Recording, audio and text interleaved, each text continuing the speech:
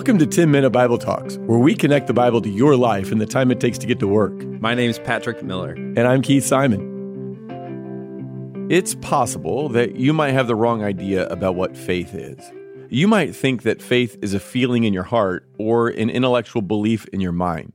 Now, faith involves your heart and your mind, but genuine faith always results in action.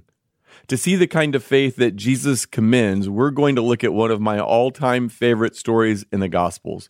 It's found in Mark chapter 2, verses 1 through 12. The story takes place in a home. It's either Jesus' home or it's the home of Jesus' friends, Peter and Andrew. That's whose house they were in at the end of chapter 1. Either way, crowds of people have packed into this home. Not everybody who wants to get in can get in, and so people are standing outside the doorway. Jesus is inside, and he's teaching about the kingdom of God. A group of friends approaches the house. They're carrying another friend who's paralyzed. And the reason they're taking him to this house is because they know Jesus is there, and they want to get their friend to Jesus. But because of the crowds, they're unable to get inside. So what do? Just go home?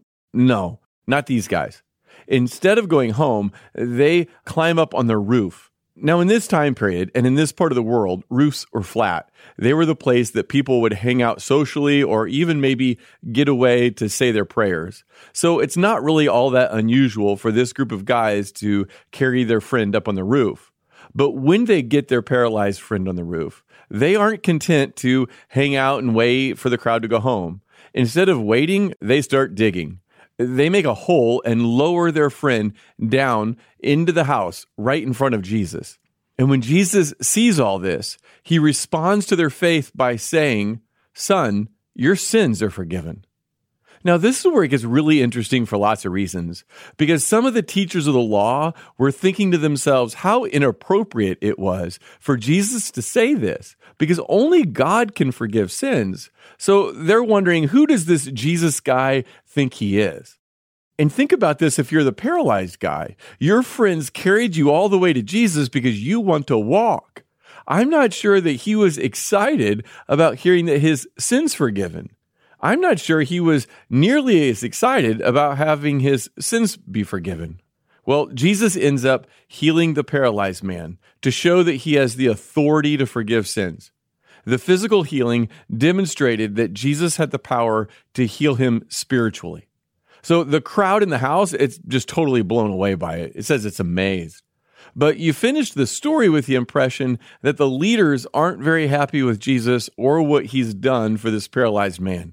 Now, the story has something powerful to say about Jesus. He has the authority to forgive sins.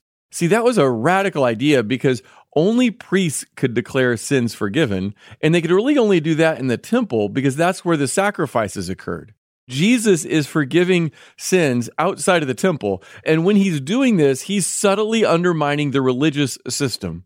Even more, he's claiming to do things that only God could do.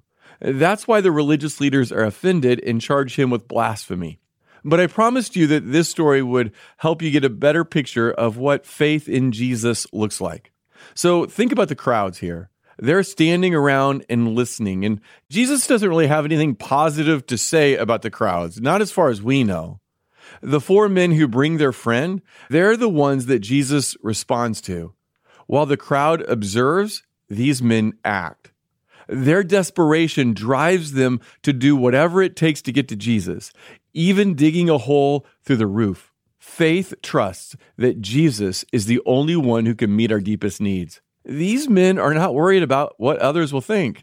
They aren't afraid about damaging the house. Faith pursues Jesus regardless of the cost. And I think that's because faith knows that Jesus is the only one who can truly meet our needs.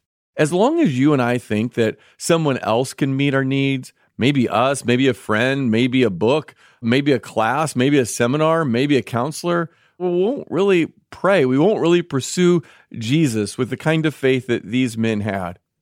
But when we realize that Jesus is really the only one who can meet these needs, even if he does so through a book or a counselor or a class or a friend, then we pray. We go, Jesus, I desperately need you. I want to come to you. You're the one who can help me. So let's finish by thinking briefly about these religious leaders. They had just witnessed a man healed, both physically and spiritually.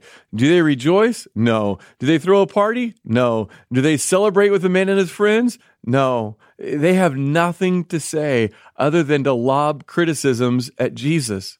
Jesus can heal a man of physical paralysis. But the larger question is, can he heal the scribes? Can he heal the teachers of the law? Can he heal the religious leaders of their spiritual paralysis?